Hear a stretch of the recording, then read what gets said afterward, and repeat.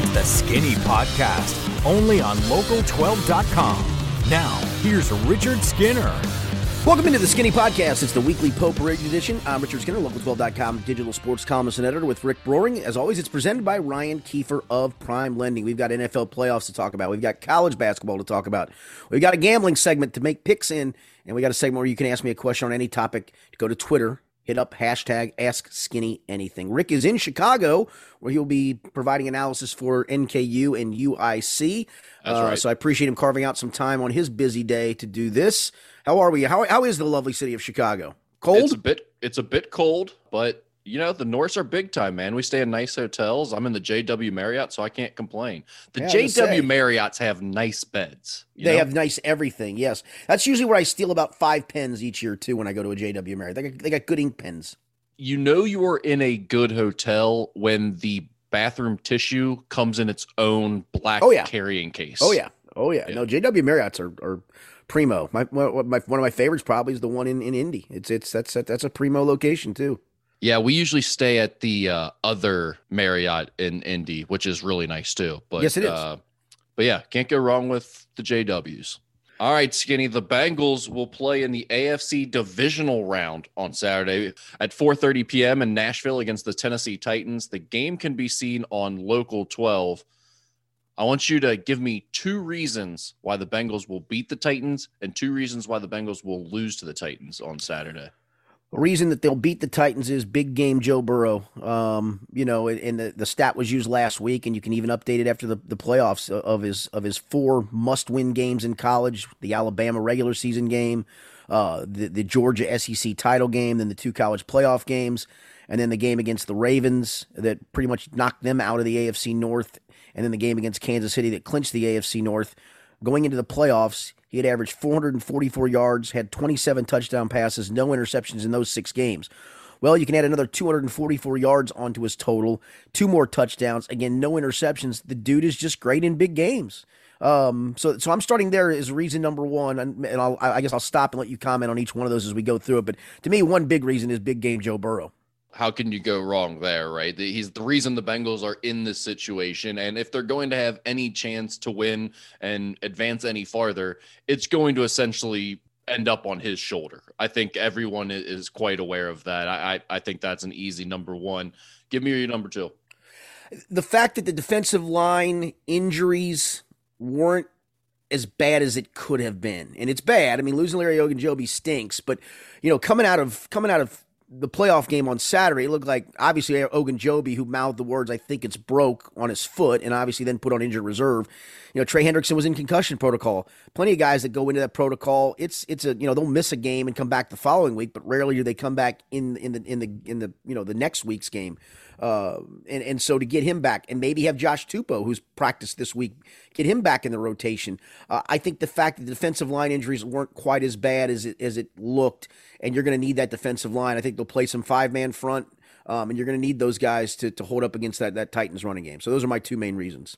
I think that makes a lot of sense, especially when you look at the situation at defensive tackle. That's the one that is, Hendrickson is a big key with the pass rush, but against this Titans team and the way that they like to run the ball more than anyone else in the NFL, having at least one of those 2 guys, and Ogunjobi and Tupou, getting back was going to be a key for this game. How confident are you that Tupou is going to be good to go? I think he'll be listed as question. Well, it'll come out. The injury report will be out by the time this podcast is up. I think he plays, and you don't need him for a ton of snaps. You're going to need him for 15 to 20 snaps as a rotational tackle, or when you go to that 5-man front. The other one, I'm going to give you a third reason too, Rick, is the Bengals have been good on the road this year. If you take away the Cleveland game, which the backups played, they went 5-2 on the road when Joe Burrow started. And the 2 losses were kind of fluky. The Bears game where Joe threw the 3 interceptions and 3 passes, one of those was a weird interception. And then the game at the Jets where they blew an 11-point fourth quarter lead. You look at that 5-2 on the road, that's pretty good. They know how to win on the road. They've been good at it all year. Early in the season, it felt like they were better on the road than they were at home. Right, now, later in the season, they started, they won a couple big games at home, obviously. So it kind of changed that narrative a little bit. But still, they've been very good away from Paul Brown Stadium all season long. Skinny, let's look at a couple reasons why the Bengals will lose the Titans.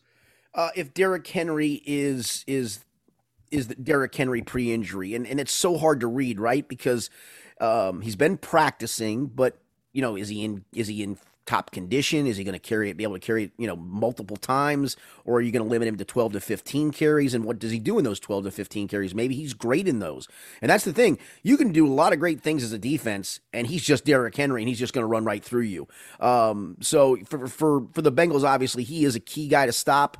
And that sometimes sounds easier said than done because, remember last couple of years in the playoffs, when Derrick Henry has gotten a steamroll going, ain't nobody stopping him. I mean, he's just going to plow through people and run through defenses even when you gang up on him. So as much as you might scheme against it, you may think you've got him surrounded.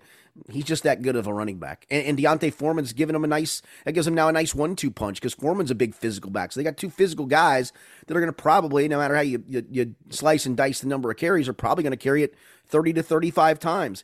And yeah, they're going to pop a couple. You just don't want them to pop 5, 6, 7, or 8 of those or get 6, 7, 8 yards a chunk runs and keep themselves in second and shorts for the most part all day. So, Derrick Henry being the Derrick Henry we've seen in the past, that would be a reason the Bengals lose. My guy, Doug Tift, sent these over to me, and these might have been out there on the internet a little bit more. I hadn't seen them from anyone else except for him. He says, fun fact, Marcus Mariota was the last Titans quarterback to throw for 100 yards in a playoff win during the 2020 run to the AFC title game, I should say. Title game, yeah. Tannehill's lines in the 2 wins were 8 of 15 for 72 yards, 1 touchdown, 1 interception, and 7 of 14 for 88 yards, 2 touchdowns, no interceptions. Then he followed that up with also a fun fact. Ryan Tannehill has never won a playoff game in which his running back had less than 175 yards rushing. Yeah, that's a great stat. And it speaks to, obviously, they had so much success with Henry running the ball that you just keep going to it. They also were playing from ahead in a lot of those games, so they kept sticking with it. But listen, I don't think they think Ryan Tannehill is going to go out, drop back 40 times, and win them a playoff game. So that goes back to the whole, if you can stop Derrick Henry and he's not as effective as he could potentially be, you got to feel really good about winning the game. That's why. But I'll go back to if Derrick Henry is Derrick Henry we've seen, and he just imposes his will, that's a reason the Bengals could lose. And give me your second reason. Ryan Tannehill potentially making unscripted plays. He's really athletic. He can get out of the pocket and make scramble plays. He can keep plays alive. I know Zach Taylor was asked to, because he coached him at Texas A&M and coached him, I believe, early in his NFL career with Miami. I don't know where he pulled the stat up from, but he talked about him being really good on naked bootleg plays, and he said, I remember a time he was 28 of 29 on those plays. I don't know if that was in a practice at A&M. I don't know if that was, at one stretch with Miami or maybe one stretch even with Tennessee recently. But he is good at getting outside the pocket and creating some plays that are completely unscripted. And if he's able to do some of those things, that's unfortunate because you can't plan for him. And so to me, if he makes some unscripted plays where he keeps it alive, or on 3rd and 9 runs for 14 yards for a first down to keep a drive alive, that could be a reason the Bengals lose as well. Well, and on a similar note there, when you think about their main weapons, Henry and Julio Jones and A.J. Brown, I mean, these guys haven't been healthy at the same time, right, for more than a couple games all season long. So there is that lingering factor in the back of my mind where I'm thinking, what if these guys are really potent and really explosive when they all finally link up and they're all healthy? The extra week off doesn't always seem like a great thing, but in the case of the Titans, yeah, when they were so banged up all season long and they have all these weapons that they're kind of waiting to get back to 100% at the same time, this kind of seemed like a little almost mini training camp for them to get everyone back and then get them playing together and on the same page again. Yeah, and I'll go back to the Henry thing. I mentioned, is he ready for physical football after being away for so long? The flip side of that is he hasn't had to face physical football for a while. So how fresh might his body be? And maybe he's ready to dole out punishment. And all those guys, they got monsters. I mean, the 2 receivers are big. Tannehill's a big guy. Henry's a big guy. Foreman's a physical runner. That's a physical football team for sure. Oh, absolutely. And there is some video floating around Twitter the other day of him back at practice, Derrick Henry, and it's just a video of him running through a couple teammates who are giving him a little shoulder pop or whatever. And he just explodes through these two poor practice squad guys, I'm sure. And they're looking at him like, what the hell's wrong with you, man? This is just a light drill, So, I mean, not that video really means anything, but it's just kind of one of as a Bengals fan, you go, oh yeah, he's healthy, isn't he? He looks good to go. Yeah, no, he's a scary guy. But you go back to last year, and Tennessee piled up well over 400 yards. He had a 100-yard rushing day, and the Bengals still won that game. It's a good point. That's the thing about this Titans team, right? Is they are in a lot of ways one-dimensional, and it's not that the Bengals are clearly better than them, or you feel great about the Bengals winning this game, but it's just the fact that if you're going to play in the AFC divisional round, whoever you're playing is going to be good. There are no easy no question. wins at this point. That's right. So if you're going to play a really talented team, I'll take my chances against the team that's the most one-dimensional. Yeah, and on the flip side, and when I did my regular segment with Mo Egger on Wednesday, we were talking a little bit about this. And I think, if you're the Titans, you look at this Bengals offense right now and you say to yourself, who do we take away? Do we take away Jamar Chase? Okay, that sounds great in theory, but then teams tried that and T. Higgins killed him. Do we try to take away all of that and play deep coverage and play 6 in the box? And then maybe it's time for Joe Mixon to get back on track. And as well as Burrow is playing right now, I don't think that you can throw any look at him that's going to confuse him. He's really accurate. He's really confident. I think when you look at it from that perspective, you're like, well, Tennessee's got a tough matchup here. It's not the Bengals having a tough matchup. It's Tennessee having a tough matchup.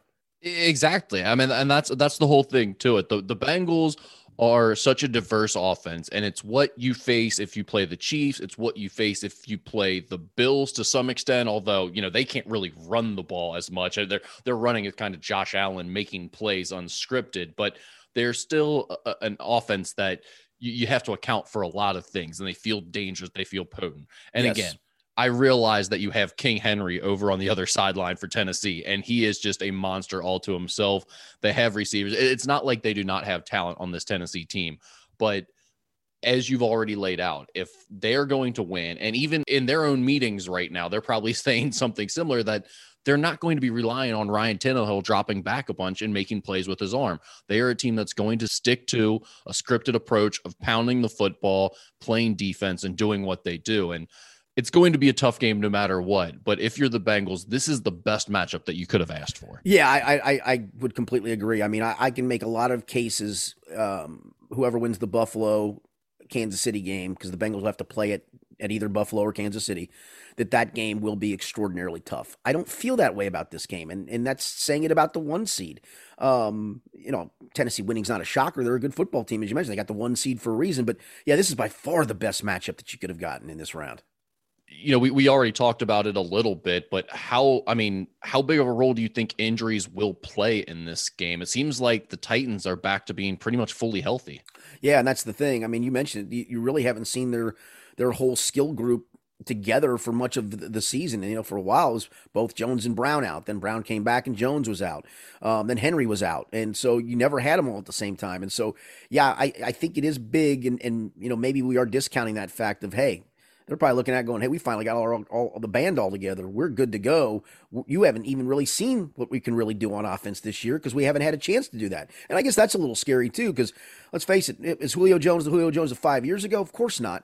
But he's still Julio Jones, as somebody mentioned this week. I mean, he's still that big physical presence. He still has ability. Brown's a really good receiver. And then, of course, then there's Henry. So, yeah, I mean, I'm going to guess from their perspective, it's, hey, we finally got all our guys. Let's see what we can do. Let's see what you can try to take away. You want to take away this? Well, we got that. You want to take away that? We got this. They're probably thinking the same thing. Skinny, you've been covering the team all season long, but you've been in the Zooms this week, the interviews with players, press conferences. You've been scouring the internet for everything that's going on and posting at Channel 12. Have you come across anything interesting? Have you heard anything interesting? Is there anything that stands out that's come out of this week that we haven't gotten to at all? I think it's just the continued confidence. In fact, if I get to it, I'm trying to write this Joe Burrow story that I just can't seem to piece together the way I want to. But I think it's the fact of the continuing evolution of Burrow. He's gone from a guy, and that was kind of my lead, was he went from a guy that we saw last year that we went, yep, he's going to be a pretty good NFL quarterback one day. He's got all the makings of it, but nothing to wow you, right? He didn't do really anything to wow you last year. He just made you go, yep, got it. This is he's going to be pretty good.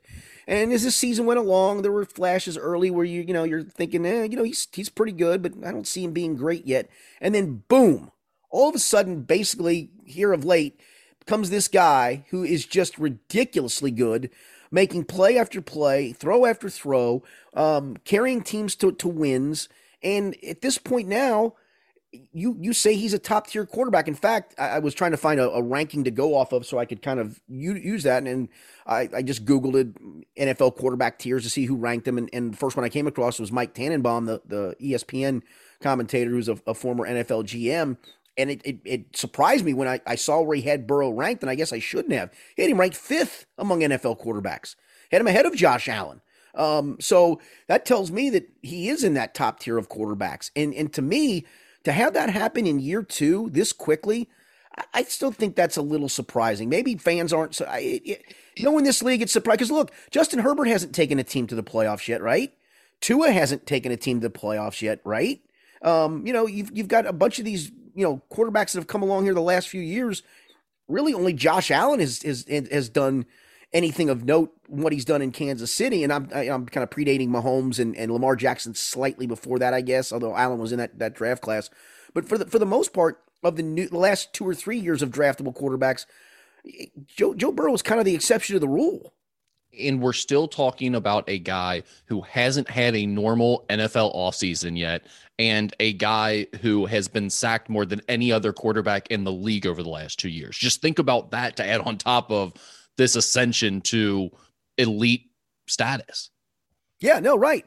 And he's not a done deal. He was asked by somebody yesterday or whatever day we talked to him, Tuesday, I guess it was, do you still think defenses try to surprise you? Have you seen everything from defenses? He said no. He said, listen, Tom Brady's probably seen everything an NFL defense can throw at you. He goes, but I was 3 years old when Tom Brady came into this league, so I haven't seen everything, and I'm sure I'll see more. I think his whole point was I'm still evolving too, and that's pretty incredible to think about. And I know that when you're drafted number 1 overall, the expectation is this, but we've seen quarterbacks get drafted number 1 overall, and they don't do this quickly. They just don't, and especially with a franchise that had a lot of holes to fill and still has some holes to fill, especially with the guys that are protecting him. And to see what he's done in such a short period of time, I mean, to go from, like I said, in a year, from a guy who you said, yeah, I think he's going to be okay. He's going to be a pretty good NFL quarterback. And then, of course, having to go through the knee injury on top of it and coming back from that. And now you watch and you put him in the upper tier of upper echelons of quarterbacks.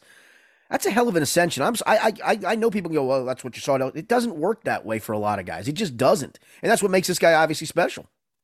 Well, and remember, I don't know how many weeks in, but yeah, we got a handful of weeks into the season, maybe even midway, and Burrow was leading the NFL in interceptions at that time. Right. And we were talking about, making some weird decisions here and missing some things. And look at what just the evolution even during this year. I mean, he has evolved by the end of the season into this guy who is an elite quarterback, but even midway through the season, people weren't talking about him like that. I mean, everyone was aware that, oh man, he's taken another step forward and he's getting even better, but that continued throughout the entire season. His progress wasn't just the off season. And then once the season started, he was the same guy. It was like, he kept adding pieces to his game as this season went along. And by the time we got to that final stretch there at the end of the regular season, where you got 3 or 4 really big games that the Bengals got to find a way to win, he was unbelievable. Yeah, I know people are not big into passer rating, but it is a metric and it is used. I mean, you look at his he went through a stretch, Rick, of 4 straight games under 100 passer rating. 2 of those, actually, one was a 69 and one was a 70.8. And then he popped out of that for the last 5 games. Last 4 regular season games he played, and then the playoff game. 125.6, 103.8, 143.2, 148, and 110.4. I mean, he has not thrown an interception in his last 5 starts. After leading, as you mentioned, at one point, leading the league in interceptions thrown. I think it shows you that he evolved as this season went along. And again, who knows where he finishes he's not a finished product yet. Yeah, if you're wondering where he ended the season, he ended up tied for, I guess it would actually be technically third. There were a couple of guys with 17 interceptions, a handful of guys with 15 interceptions, and then he was in a group of 3 that had 14. That also included Ryan Tannehill and Derek Carr, strangely enough. Right. Isn't that something? I mean, yeah, I mean, it felt like all of a sudden he just blew up. And maybe it was the fact that he started to trust the knee more. And you remember he started making some plays outside the pocket. I and think all that of those had a lot things. to do with it. I do too. But, you know, he has now become the guy that you saw at LSU at times of, man, this dude just has it. Yeah, it seemed like he went from just worrying a little bit about that knee still and keeping out of harm's way and not trying to do too much early in the season. And that may have rushed him in the pocket at times. It may have made some bad reads at times, to now by the end of the year, he is fully laser focused on how do I destroy your defense, even if I have to extend a play and do something crazy and get outside the pocket and run almost out of bounds before I let go of this ball. That's the only thing that's on his mind now. It does not seem like he is considering that leg at all, or worried about keeping out of harm's way, or getting happy feet in the pocket, or anything of that nature at all. No, right. Exactly. All right, Skinny, we will break down the game in terms of our picks here in a little bit during our betting segment. But first, we want to take a trip over to the basketball side of things. We haven't talked about the college basketball scene in a while, and quite frankly, because there wasn't a ton going on. We had games canceled due to COVID, and there was so much football craziness in the city with the Bearcats and the Bengals that just took a little bit of hiatus from it. It just wasn't on the forefront, but things are starting to heat up again. So I want to take a trip through each team and kind of discuss where things are at. And we'll start with the hottest team in the region, and that's Kentucky. The Big Blue have won 4 in a row since the loss at LSU, including a 107-79 win over Tennessee last weekend. Anticipation for the showdown in the SEC against Auburn is brewing here for this Saturday at noon prior to the Bengals game. Skinny, what are your thoughts on where Kentucky stands, both from a national landscape and an SEC perspective right now? Yeah, I mean, we're going to find out Saturday because of that game at Auburn, and really Auburn doesn't have a ton of tests, believe it or not. They've got a fairly easy SEC schedule, so this is almost a must-win for Kentucky if it wants to win the SEC. If they lose, they'd fall 2 games behind. I still don't know what to make of this team, Rick, and you know, they go to Texas A&M last night, shoot 36% from the field, and have to gut out a win, 64-58. They did beat Vandy by 12 at Vandy, but remember, Vandy ended that game on a 16-0 run. They lost at LSU, and they lost at Notre Dame. I mean, those are the true road games this year. So in true road games, they are 2-2, and honestly, one of the wins at the A&M when they just didn't shoot it great, and that it just still makes me wonder, this team away from home, can it win games? Can it win big games? It still has to play at Kansas in a week from tomorrow on the 29th. So they've got back-to-back big tough Saturdays at Auburn, at Kansas. And I think after that, we're going to know, all right, is this team going to be just a maybe make it to the second weekend team, or is this a team that can contend to get to the Final Four? I think you'll find that out over the next 2 weekends. I think they can win road games. And I think your point's a good one, that they haven't really proven that they can play well away from home yet. But I think they'll be okay in those situations long term. And the reason why is because Oscar Tshiebwe. It's the same reason that they're not blowing some of the games against bad teams that they have in the last couple of years. Because hey, listen, A&M's pretty good this year. I mean, they were 15-2, 4-0 in the league going into last night. So that's a good win. Yeah, it was solid, especially on the road. And the Vandy game, you know, is kind of another example of this, where they didn't play well throughout the entire game. But Tshiebwe is just so dominant against the bad teams. And I also think he provides a baseline for them, even on the road, even when they're struggling, that he plays so hard and is so consistent on the glass that you're going to have to earn a win over Kentucky to some extent. Yeah, and I think you saw that Notre Dame earned a tough win. LSU earned a tough win, and Kentucky fought tooth and nail in both of those. And I think you're right. Tshiebwe was a huge part of those games. And even last night, he didn't score it well, but he still grabbed 14 rebounds. Yeah, I mean, he is as good of a rebounder as I can recall seeing. I mean, I don't really remember Dennis Rodman in college or what he looked like, but I mean, just over the modern era of the last 10 to 15 years of college basketball players. I mean, name a guy who's more dominant in the paint area than Oscar Shibboy, both on the glass and as a shot blocker. And he does it in a lot of different ways. He does it fundamentally. I've watched him block out like a smaller guy has to block out in order to get a rebound. I've watched him do it that fundamentally. He reads bounces perfectly off of offensive rebounds, and he's got just a motor to go get it. I mean, it's everything you can. It's everything you can ask for. Doing it fundamentally, doing it just having. And some guys do have. You know how it is, Rick. Some guys just have a knack for knowing where the ball's going to bounce. They just do. Shot from the corner, you figure, I see it's going to probably bounce over this way, so I'll take a step that way, rebounding out of my area, all those things. And then the motor to boot. I mean, he feels like he wants to grab literally every rebound he can grab. And obviously he's got the physicality and just enough hops to get it done. Playing hard is a skill.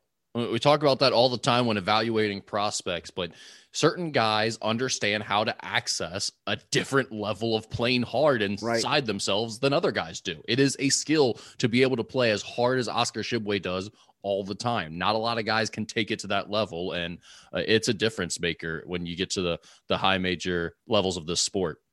No question. I mean, like you said, we'll see who's the top dog in the SEC this weekend on Saturday, at least in that matchup. And it will be a big deal because, like you said, Auburn probably isn't going to lose too many more games. It will give them a nice little leg up in the standings. But just in terms of the national race, Kentucky has moved up to number 3 in KenPom. Their efficiency analytics are looking good. Where do you have this Kentucky team? Do you think they're worthy of being at least a top 10 team in college basketball this year? I think they can be, but, I think the proof is what we're going to see the next couple of weeks. And listen, it may not even be a matter of winning games. Maybe you just play tooth and nail with both of those and you walk away and go, hey, on their home court, Kansas and Auburn are better. And that's fair to say. Losing at LSU was no embarrassment. The Notre Dame loss felt bad at the time, although Notre Dame's playing better at the moment. So I hate to cop out. I honestly don't know because it feels like every time they've hit a little stumbling block, they get an easy home game and they snap out of it, right? I think they have the pieces. Davion Mintz is starting to really become a great addition off the bench. Grady's starting to shoot it better again. The question, for a while when Xavier Wheeler was out was, is that a little addition by subtraction? Probably not. Now he's back and you're playing him and Ty together. And Ty got a chance to play point guard in his absence and did really, really well. You've got some functional size you can bring in if you want to go a little bit bigger. I think it's a good team. I don't know if it's elite yet, and because it just hasn't proven that. Ty Washington is special. He's the guy that really can, I think, take this team to another level. He had, I think it was 28 in that win over Tennessee. Yep. And Skinny, he has a great mid-range game, which Kentucky's kind of bucking the national trend this year because they are an elite offense according to all the statistics, and they're super efficient, but they don't shoot any threes really. Keep in mind too, Shibboy gives you a lot of second chances. Well, of course, and free throws too. But right. Overall as a team, they don't shoot a lot of free throws, but he gets to the line a decent amount, and he gets on the offensive glass like crazy, which is the biggest reason they are as efficient as they are. But still, they do things like one of their top young talents, Ty Washington, plays in the mid-range a lot. He scores a lot of points there, and he is so good with his pull-up jumper, whether it be from three-point range or when he's coming off a ball screen. There's a lot of guys that shoot well off the catch as a spot up guy.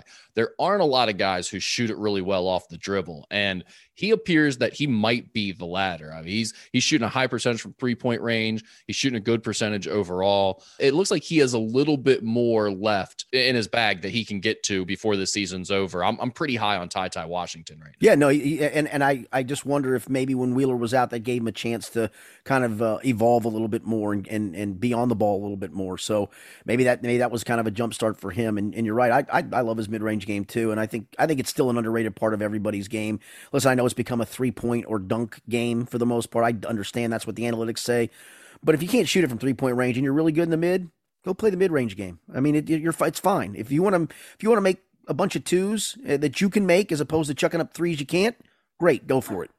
That's like I always say, the best players are still really effective mid-range players, but they're the best players for a reason. The problem is there aren't a lot of guys who can be efficient and effective in the mid-range. Ty Washington appears to be one of them, and obviously Cal is letting him do that. All right, let's switch gears over to the Xavier side of things. The Musketeers are 4-2 in Big East play, and despite having only played 6 games, both of those losses are to Villanova because of the weird way the schedule worked out with them having games canceled due to COVID. The Musketeers beat Creighton on Saturday 80-73 and then snuck out of Chicago with a 68-67 win over DePaul on Wednesday night. Skinny, where do you think this Xavier team stacks up in the Big East? They're in the upper echelon for sure. It's disappointing to lose to Nova at home. It's disappointing really to lose to anybody at home in the league because of how hard the road is going to be. But, you got Nova out of the way now. You still have a bunch of tough games obviously left. You still got to play Seton Hall twice. You still got to play UConn twice. You still got to play Providence twice. So, that you still got obviously some tough ones left ahead of you. But you can't, I will say this, you can't lose to a DePaul. I mean, you talk about sneaking out, you're right. That had to be a win. That could not be a loss. And I know DePaul's playing better, and they are better. They were missing their leading scorer, and who knows what would happen if he'd have played. But it feels like, right, Paul Scruggs was terrible last night. I mean, I thought he was just awful. And Jack Nungy's coming to the rescue, and Zach Fremantle can't guard. It feels like each game now I'm coming to more questions than I am answers.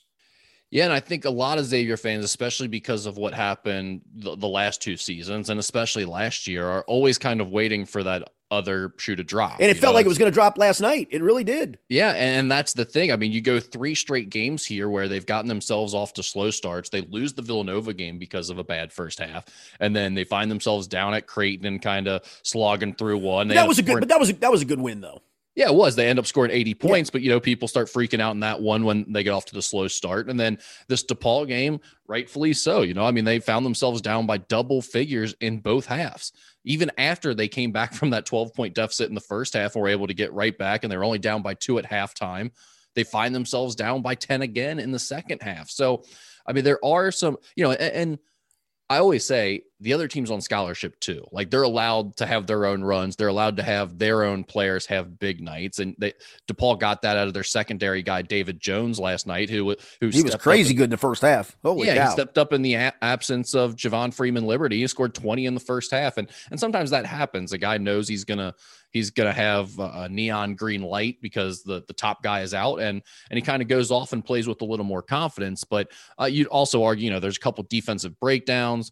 Jerome Hunter's leaving guys wide open, and they let a guy like Brandon Johnson, who's been a 20% 3-point shooter to this point, wide open early in the game and let him get 2 threes to go down. So there's some bad luck stuff happening there too that they contributed to their really slow start. But I get why fans are anxious and nervous about 3 straight games where you don't play all that well, you don't look too sharp. But at the same time, I also look at what the Big East is like. And I mean, Nova on Wednesday night loses at home to Marquette. Yeah, they've got they've got 2 losses in the league. Just like, in fact, the only team with less than 2 losses is Providence at 4-1. And Providence, remember, went through a stretch. What was it, last week or the week before, where they were supposed to play at Creighton, it got canceled. They were supposed to play UConn at home, it got canceled.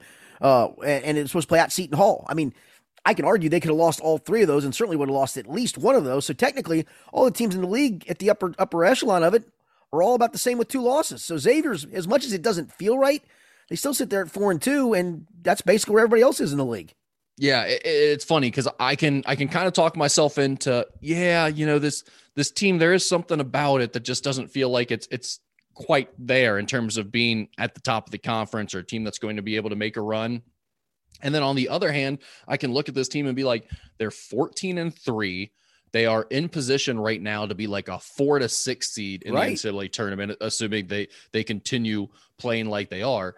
And their only losses right now are to an Iowa State team that is majorly overachieving and was super hot to start the season, and Villanova twice, a team that has their number, has had their number, and sometimes there are teams that are just bad matchups for you. Villanova is a bad matchup for everyone, but especially Xavier, it seemed like, with the way they like to do things defensively and offensively. Villanova's switching defense, the way they spread you out and play small and move the ball and shoot all the threes, for whatever reason, it has given Xavier trouble since they've joined the Big East. Like I said, it's given everyone trouble. It's given everyone in the country trouble. Villanova's been one of the best programs in the country over the last, what's it been now, 7 or 8 years? Right.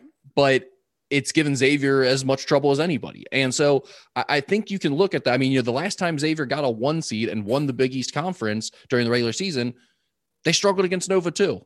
So it's I mean, it's if Nova's the only team you're losing to, that's not a major issue. And I can talk myself into that Xavier is fine despite those two losses. But at the same time, I understand why fans get anxious when they see a performance like Xavier had against DePaul coming on the heels of back-to-back games where they weren't quite as sharp. Yeah, but now you got Marquette on Sunday, and maybe you get them in a letdown spot. I don't know. This league, it feels like the winner of this league is going to probably have 5 losses, right? Yes, agreed. Yeah, I mean, so it's going to feel weird the whole year because I just don't see teams going on these like 5, 6, 7 game winning streaks where you can always feel good about them. There's just going to be a bump in the road just because of how hard the league is. Yeah, and it's going to be survive at home. Xavier's lost the 1 game to Villanova at home, but survive in all the other games at home and then steal whatever you can on the road. They got one at DePaul. That was an opportunity that you didn't want to let slip away because for sure. There's going to be few and far road wins here in this conference. But yeah, I mean, that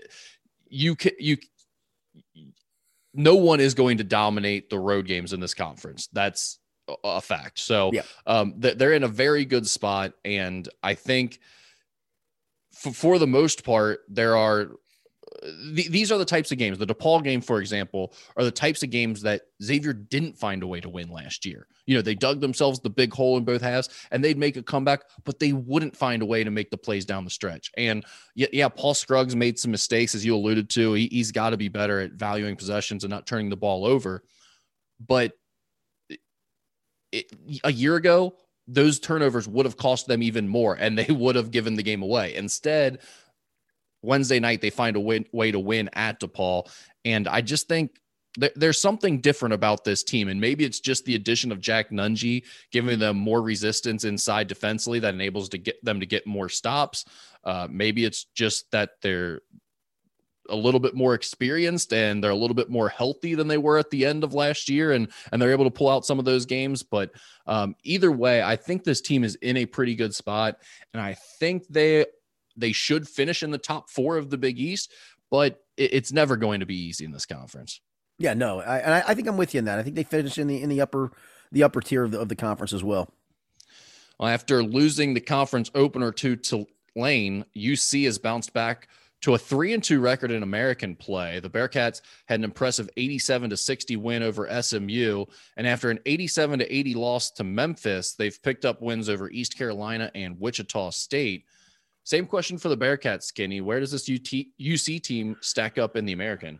Yeah, the Tulane loss doesn't look quite as bad because they're 4-2 in the league. So, maybe Tulane's got its act together at the right time because it really looked when they lost that game of but even the Memphis loss, I thought UC played really, really well. Had the lead, in the second half of that game. Memphis kind of came back at home to win it at a desperate time for them too. They're desperate for wins at the moment. They've gone back to struggle street, losing to East Carolina. Thought the win at Wichita was a good, solid win. David DeJulius did what we said he's going to have to probably do, and become in games like that the go-to guy. He scores 18 points, including the go-ahead bucket that put him ahead for good.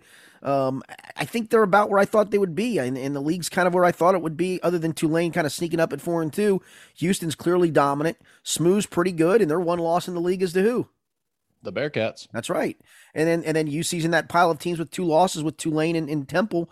So yeah, I think they're probably the 3rd or 4th best team in that conference still. And they're getting it done the way we expected they would. It's mostly defense. It's toughness on the offensive glass at times. But this team, ultimately, it comes down to getting a really good performance out of David DeJulius, or maybe at times Jeremiah Davenport, because he's had a couple big performances of late too that has helped spark the offense. But really, that's what they need. They just don't have enough firepower that without one of their top guys going for a big game, it makes it tough on them. Yeah, and Davenport had big games against Memphis and East Carolina, and DeJulius had the big game against Wichita State, so you're right. Skinny, anything else on UC before we switch gears here to NKU? No, I do wonder this. Is that a one-bid league? I tweeted that out the other night. Well, it would be 2 bids if somebody other than Houston wins the conference. Houston's an automatic is a bid. But Houston's going to be in there. But in terms of other at-large teams, I don't think there's going to be one. SMU was the team that seemed like they had the best chance. I don't know that this UC team is going to be consistent enough they don't have a great resume already. Right. And I think they still have a few more landmines on the way through their American Athletic Conference schedule. So SMU was the team that I thought had the chance to join Houston. And at this point, they ain't looking like, I mean, obviously everyone thought Memphis was that team at the beginning of the season, but they have been a huge disappointment. And SMU isn't looking like they're going to go on much of a run either in this conference. So I think you've got Houston and then you've got a bunch of blah in the American this year. Yeah, I mean, if somebody upsets Houston in the conference tournament, that makes it an interesting conference tournament. But for the most part, I just don't know if anybody's playing for a bid other than Houston. That's exactly right. All right, NKU is now 6-9 overall on the season. The Norse are 2-4 in Horizon League play. Last weekend, they picked up a big road win at Youngstown State, 68-67, and then followed it up with a disappointing loss to a Robert Morris team that was previously winless in conference play. Skinny, what do you make of where NKU season is headed at this point? I had a chance to listen to your all's call at the end of the Youngstown game where they scored on the inbounds play at the end to really, I mean, things would be really dire if they had not found a way to win that game. And then the loss of Robert Morris. I mean, Rick, they average shooting 33s a game, basically, and they don't shoot it very well. I mean, are they too reliant on it, or is it just good shooters not making? So I'm flipping the script on you a little bit here. I just know that they average almost 33s a game, and they're only shooting 33%. That's not very good. Yeah, I mean, and in conference play, they shoot as basically as many threes as anyone, and they're second last in terms of 3-point percentage in conference play. Yeah, 28.3 in conference play. It's even worse than the overall percentage. It's definitely an issue, and they are over reliant on the three, but it's also how they're built to win. I mean, they just don't have an inside presence that they can play through at all. Well, let's go to what we talked about with Ty Washington. I think they got some mid-range guys though. They do to an extent, and that's when they're at their best. Trayvon Faulkner has it going on the offensive end, and he's a good mid-range player. Marquez Warwick has some floater game and runner game to him in the mid-range as well. When those two guys are at their best, they are scoring in the mid-range. And I also think with this NKU team, and you can look at the box scores over the last, I'd say 3 or 4 games probably, they are shooting fewer threes. They've been good at getting down to block area or extended block area a lot of times with their guards. They're trying to play more inside out, and they're doing that by inverting their offense a little bit instead of throwing into their big men who just frankly aren't skilled enough or good enough playmakers to be guys that you play through.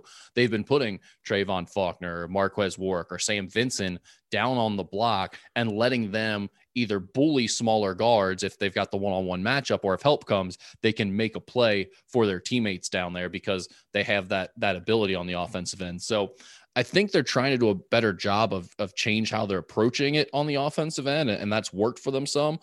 But the most frustrating thing with this team is you just have no idea what you're going to get out of each guy on a game-to-game basis. There's no real level of consistency. Marquez Warwick has started to pick it up in terms of his scoring, and he's putting up bigger scoring totals each game. But he, in the other aspects of the game, in terms of the defense, the toughness, is he going to show up and play with a high Q and make plays, or is it going to be kind of a game where, he's inefficient and is not going to play a lot of defense and just shoot some threes? So, it's a weird group because you see them in practice and they have great energy. They practice hard. And at times when things are clicking on the court, they can be very good, especially at the Horizon League level. But then at other times, they just don't seem to have confidence. They don't seem to have energy.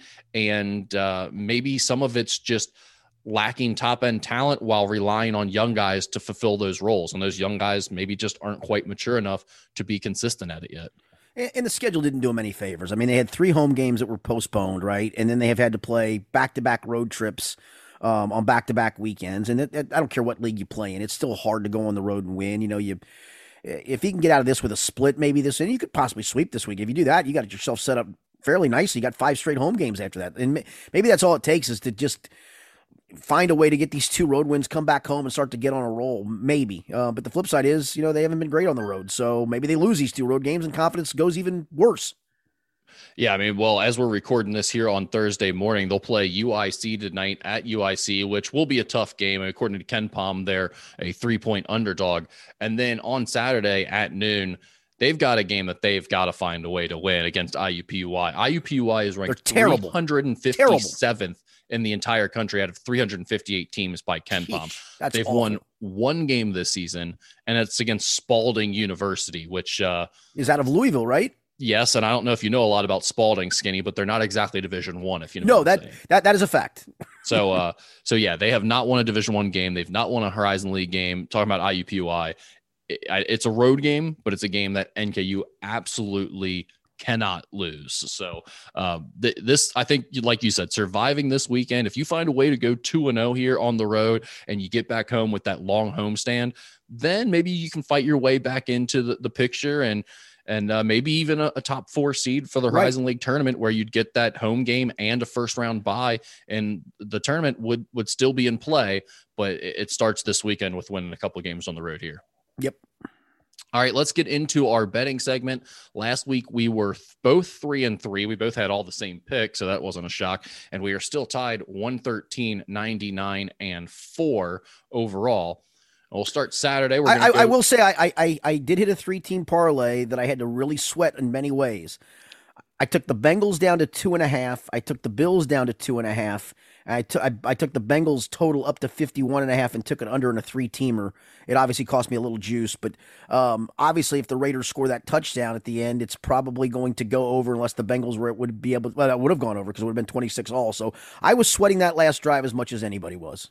Shout out to my younger brother, Ryan. He actually entered the Barstool Sportsbook Challenge where you had to pick the spread of every first round game. And if you win, you not only win your bet, but they give you $1,000 bonus cash in the sports book. And he nailed it. He really hit all of them. Good for him. Yeah. And he was closing to the Rams, obviously. And that never works out that way where you're waiting on one game of a big parlay like that. And it's a no doubter the entire game and you have zero sweat left. It was correct. In some ways anticlimactic for him, I think, but at the same time, I mean, you can't beat that when you're trying to cash a big parlay like that. I think you only had like $10 on it to win 400 and something, but still a nice little hit when you factor in the extra $1,000 to play with here for the postseason. And Rick, I think I said it last week, on first glance, I liked all the favorites except for the Cowboys. And that's literally what happened. 5 favorites won and San Francisco was the lone dog.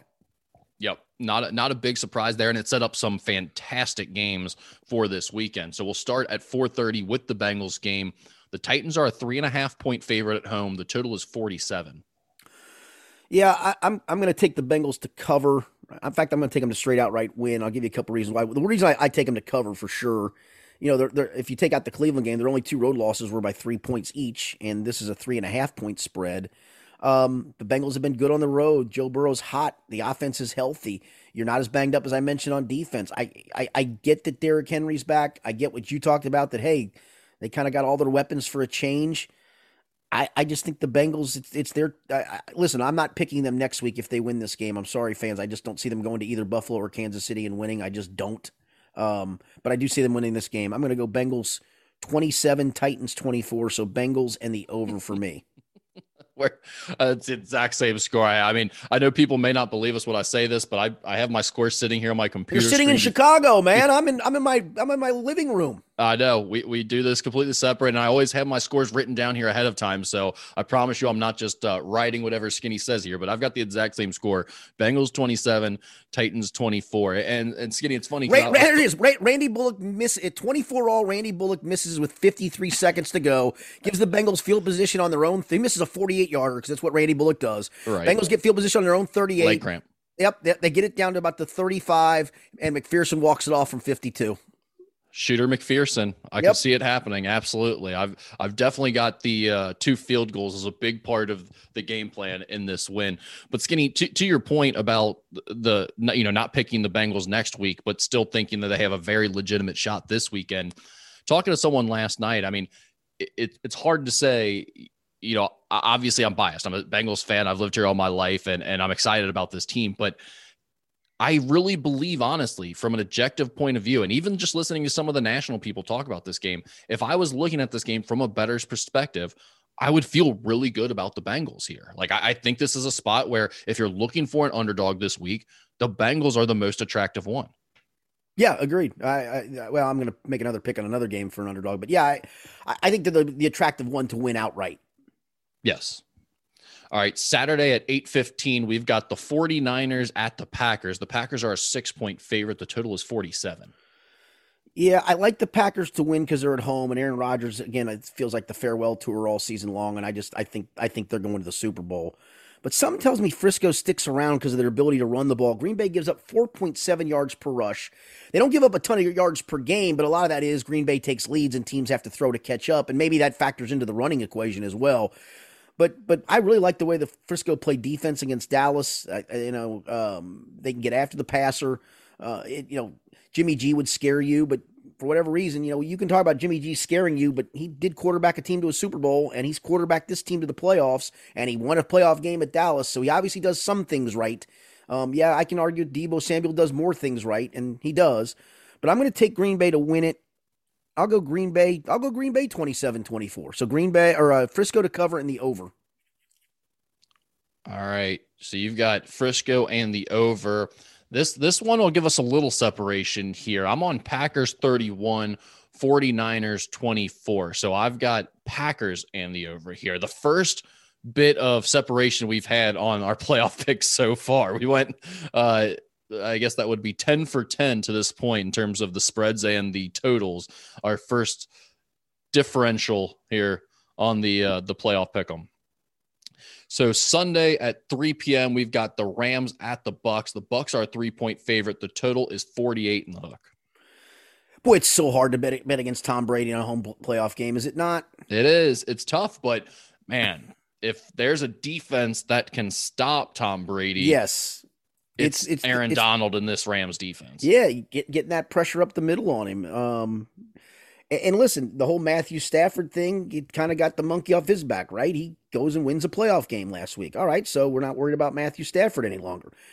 I think the Rams are built to go win this game. I'm going to go Rams outright. Go get the steal to win. Again, I'm going to go with the over on this one. Feels like I'm going to do it again. I'm going to go Rams 27, Tampa Bay 24. Feels like a 27-24 weekend. All right. I like these picks by you. I mean, I can't really say anything. I'm not a whole lot different here. I've got the Rams 24, Bucks 21. So I'm on Rams and the under here. But yeah, I mean, I'm with you. The Bucks and Tampa Bay and all of that, it's hard to pick against, and they are very good. But man, there's something special about this Rams group and the way they looked last week. It's hard to pick against them. I think Aaron Donald is the best player in the NFL without question. And he is the one guy that I feel could wreck Tom Brady's playoff run here.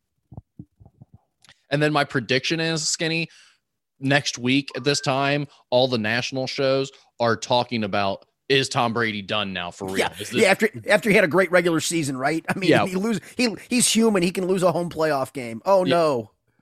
I think you're right, though. Yeah, it's it's coming. I mean, Aaron Donald will make him look old, quote unquote old in this game, and the Bucs offense will fall apart a little bit in the end, and then people start talking about, is it finally time for Tom Brady to hang it up? Does he finally look old? And it'll just be silly. So there's my prediction on that. Sunday at 6:30 p.m., we've got Bills at Chiefs. The Chiefs are a 2.5-point favorite, and the total is 54. Steelers gave us a little brief thrill, right, when they ran the fumble back. And I was we went to dinner. That was the night it snowed. We went to dinner with another couple and to a place that had the game on. And I think when I walked out of there to drive home, it was 14-7 as I walked out. By the time I turned my car on, it was 21-7. I think I called you and said, hey, I'm closing a parlay to the Steelers getting 15.5. And you're like, well, maybe you get the backdoor cover. By the time I get home and turn the TV on, and it's 35-7. I've never seen a team score so many points so quickly. The other thing, too, for this Kansas City team is since the calendar turned to November, since November the 1st, Rick, Kansas City's lost one game, and that was to red-hot Joe Burrow and the Bengals on the road. This Chiefs team is just really, really good, and I think Buffalo is offensively good, but I think that this is all Kansas City. I'm going to go Chiefs 38, Bills 28. So Chiefs and the over for me. All right. I like that. I like that pick there. And I like the fact that we're going to be different. I think that we're looking at an all-time classic game in this one. I think both of these teams are playing at an extraordinarily level. I love Josh Allen. He's my favorite player in the NFL to watch right now. Obviously, the Chiefs offense and Patrick Mahomes is awesome. I'm going against the conventional logic here, though. I think everyone believes that the Chiefs is playing like the best team in the NFL right now, and they are the team to beat in this whole dang thing. I'm going to say the Bills pull the upset in just an insane shootout. 38-35 Bills in the over for me. Yeah, this just feels like a shootout, does it not? I think it's going to be an awesome game. At least that's what I'm hoping for. Maybe I'm just trying to speak it into existence, but I think both of these teams look great right now. I'm expecting just a fantastic offensive performance on both sides. Yeah, and for whatever reason, man, I'm going all overs this weekend. I didn't do that intentionally. I just did as we went game by game. So, well, I mean, you also picked the same score for almost all the games, and it's a score that's going to be an over for almost any NFL total. So, that's a good point. That's a good call. All right, let's get into a quicker round of Ask Skinny Anything here, as I've got to get out and get showered and get to shoot around here in a little bit. We'll start with our question from our good buddy Mo Egger, who vowed to me yesterday on his hit extremely popular drive time afternoon sports show on ESPN 1530 that he would ask us a question for Ask Skinny Anything every week from here on out. That's his vow to us. It's his New Year's resolution. He's going to ask a question every single week. So he did not tell me that yesterday. So, okay. I mean, that's interesting. Good. I'm going to hold him to that. Okay. His question for this week was, should the governor of Kentucky work with the General Assembly to craft and pass legislation that would officially name the stretch of Interstate 71 from Walton to Louisville after C&L Perez? That's awesome. I think they should. I mean, who drove that more than him other than an over the road trucker? Well, you know, our boss, Mark Jusak, had a really good comment on that. He said, well, are they going to change it from Brandon Larson Way? Oh, that's a good one too. Yeah, I mean, maybe you have a couple, throwback, maybe you have a couple of stretches of highway. Maybe one way it's but because they had to drive both ways. Maybe just for a stretch of it is Brandon Larson Way. Brandon Larson Parkway, and we'll call it C&L Perez Highway on the other part. Yeah, I mean, is there a bridge there? Can we name? Yeah, there is. Yeah, there's that bridge that goes right when you come out of Carrollton, I believe. Yeah, they meet at the bridge. It could be like a picture of those two shaking hands or waving as they drive by each other. It'd be a good homage to them. That's great. I love that. That's an awesome question. Yeah, that's good stuff. Thank you, Mo. We look forward to the rest of your questions this year. Another good one here, and this is Mo Egger related, and this actually came from Mark too.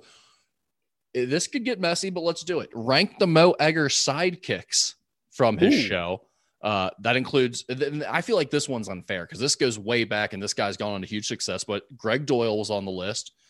Then Lindsey Patterson, James Rapine, Taryn Bland, Tony Pike, and whomever else was omitted. I'm going to throw Mark Shalafou in that list because now he's a famous comedian as well. That's right. Mark was his producer for a while. I forgot about that. Yeah. Yeah. See, I don't think of Lindsay and Taryn as sidekicks. They don't chime in quite as much as James did, and James has now gone on to some big time things.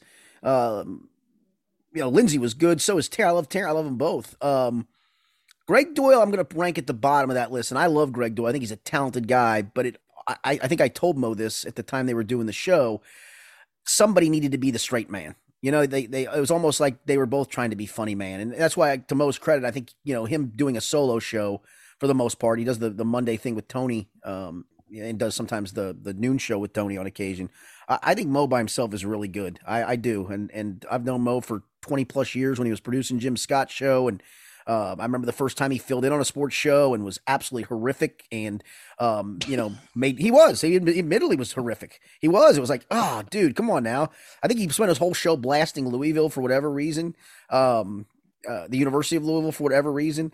But I mean, he is a good listen for me. I'm one of those guys that I've never thought sports talk radio needed callers. I don't think he needs callers. I think he's that good.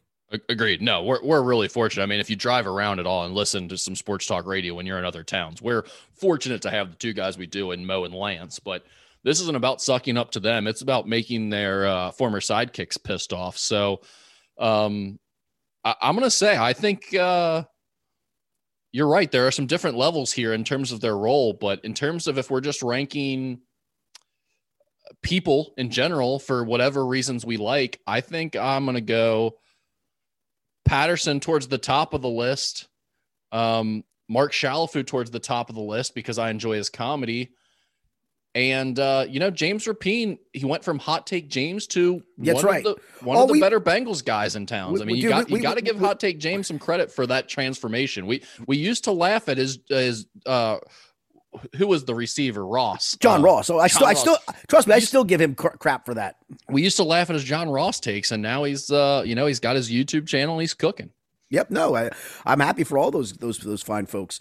I go back to, like I said, I think Greg Doyle, his mailbag that he used to do for CBS Sports.com when he worked for them was an absolute must read, where people would rip him and he would just have great answers back. And I think he's just a talented writer, and he's talented on the radio. It just was almost, it just didn't mix to me. It just didn't. That's why I told it, somebody's got to be the straight guy.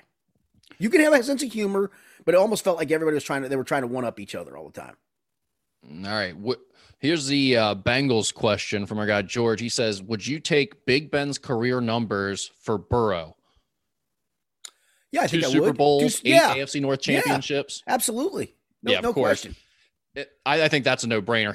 He must have too, because he adds on, same question, but subtract 1 Super Bowl. In other words, if you told me Burrow would win 1 Super Bowl in Cincinnati and that's it, would you be okay with that? I would be. How could you not be? Aaron Right? Rodgers has won 1 Super Bowl in Green Bay, man. Yeah, that's the thing. I mean, some of the best ever never got to win a Super Bowl. That's right. And if you're guaranteed a Super Bowl, especially in Cincinnati, how can you expect more out of the guy? We're still living off the 70s Reds and the 81 and 88 Super Bowl teams that didn't win a Super Bowl. Dude, look what 1 playoff win did to this That's thing. right. That's right. No, I mean, if they win a Super Bowl anytime in the next decade plus, I'm definitely going to take that. And I think almost any Bengals fan will too. Now, is there a world in which I like to envision Joe Burrow developing the next dynasty here in Cincinnati and this team being able to go on a run where they win 2 or more Super Bowls? Absolutely. Yeah. But if you're giving me the guarantee, I'm taking the guarantee.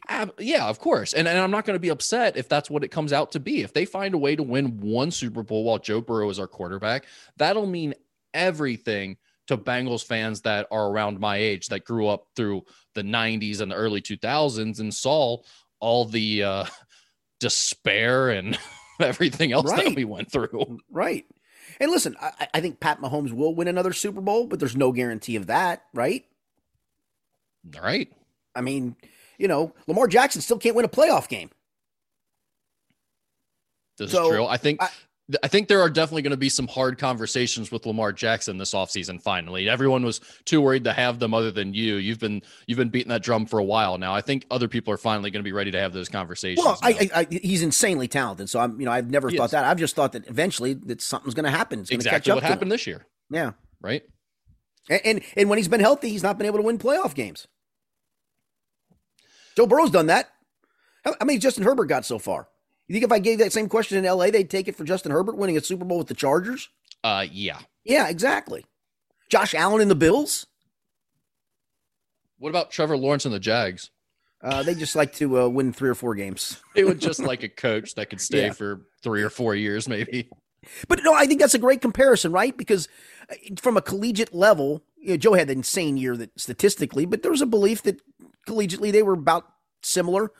Maybe even some people had Trevor Lawrence as a better quarterback, right? I would say most people thought Trevor Lawrence was the can't miss guy, and Joe Burrow was insanely good, but didn't have all the physical tools that a guy like Lawrence did. Right. And listen, Joe Burrow's got way more talent around him than Trevor Lawrence does this year, but Joe didn't have a ton of talent around him last year, and it was hurt for the most part, and didn't have Jamar Chase to add to the mix, and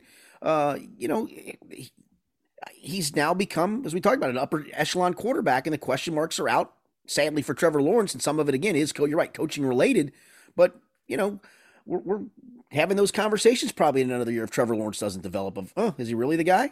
Well, I mean, Zach Taylor has done great things, and I think they did a good job of putting a solid base around Joe Burrow for this year. But let's be frank, if Joe Burrow wasn't playing well, you know what everyone would be talking about right now? They'd be talking about what a disaster the Bengals are for not finding enough protection for him, not getting enough guys around him, and the fact that he's the quarterback that was sacked most in the NFL this season. Yeah. That's what the narrative would be. So, I mean, yes, Joe Burrow has some great talent around him, but it could also go the other way here, and everyone could be talking about how bad the Bengals were as a front office for not protecting him better if he wasn't playing well. That's right. All right, let's we'll see how long this one goes. We'll do at least one more here. What current college basketball coach would Skinny most want to play for? I love these questions. Listen. I'd love to play for Tom Izzo. I think he's hard, but I think he's extremely fair, and he'd be a guy that I would honestly love to play for. You would get into a fist fight with Tom Izzo so fast. I mean, that guy challenges all of his players to fights. I think we've seen him do it on national television multiple times after getting reprimanded for it. I think you and Tom Izzo would come to blows within approximately 72 hours of you joining the roster. Listen, man, I've had bosses that have been tough on me. I've had and you've coaches told back them you're in going to David. kick their ass, as we've heard right here on this podcast. That is correct, but the challenge at times has made me do better. So we all need that challenge. We do. Some don't want the challenge, but we all need the challenge. Fair enough. My guy would have been Roy Williams, but this question is tougher now that Roy is not around. Yeah, do you have somebody? Man, I think it would be Coach Cal, if I'm being honest. Well, I'll go one more because I love what he does, and he seems likable. You probably know better than I do. Jay Wright would be, I think, awesome to play for too. That's one that would be on my list, although I admit the Xavier fans have worn me down a little bit because all the Big East fans talk about how much of a whiner Jay Wright is constantly with the officials. And I'll admit, like, that's kind of starting to get to me a little bit too. He is getting a little bit annoying at this point. And if you're on his team, you don't really care about that stuff. But I think he's turned me off just enough that he doesn't come to the forefront of my mind anymore. Yeah. But he's a damn good coach. And he seems like he has a pretty solid temperament. Correct. The other side of the same coin, what coach would Skinny want the opportunity to coach when they were in their playing days? Oh my gosh, I'd have to think long and hard about that one. I mean, that's a tough question. Pat Ewing. Yeah, that would have been fun. I would have said, you protect the rim, and then I'm going to go guard everybody else on the perimeter like they did. I'm going to go steal the ball from you, and if they don't, he's going to swat it into oblivion. Yeah, I think that's a good pick. This might be a little bit mean, but let's go ahead and do it since someone asked, and it's kind of on the same topic. Oh, gosh. If you had to choose one of the following college coaches as your coach, who would you pick out of Chris Mack, Penny Hardaway, Hubert Davis, and Mike Woodson? I'm a big Chris. I like Chris Mack as a coach. I do. I know things are not going well in Louisville, and he's opened his mouth a couple times too many, but I think Chris is a really good coach. Penny doesn't know what he's doing. And Hubert Davis is too young in his career. I do like what Mike Woodson's doing at Indiana. Good for him to come back to his alma mater when a lot of people question that hire and have Indiana playing well. But yeah, for me, I'd rather play for Chris Mack. Yeah, I mean, Hubert Davis and Mike Woodson is just too early to really judge them a whole lot. I know people don't feel great in terms of those two fan bases right now, but I think you got to give them some time. We're in their first year. They had to rebuild the program. And when you're talking about, and I used 13-4 heading into a home game with Purdue tonight. I mean, it's possible. And they're 11-0 at home. They get that upset there. That's a hell of a signature early win for Mike Woodson. If they win at Purdue, that'd be great. But also, I'd tell you to go read like the peaks.com message boards right now and see how happy IU fans are with the way the team's playing. They don't like the offense. Let's put it that way. The defense has been good at times, but they are concerned that they are right back in the Archie Miller situation where the offense is just going to be a problem. And so all they've got is Trace Jackson Davis. Who else do they have to score the ball? Look, I'm not saying you're wrong. And like I said, these coaches had to find a way to turn around their roster really quickly. And it's just a different game than it used to be with the transfer portal in that regard. So you got to give these guys a little bit of time. But I think Chris Mack is the easy choice here. Look, whoever was walking into that Louisville job after Rick Pitino was never going to get a fair chance. He was never going to be able to measure up. You add on the fact that you were facing NCAA sanctions, and that was hanging over your head while you were trying to recruit while not being Rick Pitino. And it's even more of a reason that you were never going to have a chance to really succeed at this job. And then you get COVID, you get the whole Dino Gaudio thing that's gone on with Chris. You had the Eric Wood video that got out. Like, some things have gone wrong for Chris that he could have controlled clearly. And I don't know that he has the best personality to deal with some of the pressure. And now that things have gone south on him, but in terms of who you want as a basketball coach and what they've proven at this point, it's a no doubter here, Chris Mack, out of these four guys. Yeah. I mean, the loss at Pitt was ugly, and then they bounced back and they beat BC last night. They're 5-3 in the league, and in the ACC, that's pretty good. I think that'd be a tough sell to the fan base right now. Oh, I get it. I mean, I understand it, but yeah, Chris Mack would be the easy answer for me on that. I would agree. Look, we had several questions submitted this week from people, and I've got them. these. I'm keeping them in a queue. We will get to them at another time. None of them really look too time dependent that they had to be asked this week. So we're a little short on time in terms of our schedules. So we will save those for another time. That's all I got for this week, Skinny. All good. Appreciate all the questions as well. For Rick Broering, I'm Richard Skinner. It's been the Skinny Podcast. Oh, by the way, we'll be back on Sunday with the Bengals podcast after the game against Tennessee. So be sure to join us then. Sorry about that. But for Rick Broering, I'm Richard Skinner. It's been the Skinny Podcast, a weekly potpourri edition presented by Ryan Kiefer of Primeland.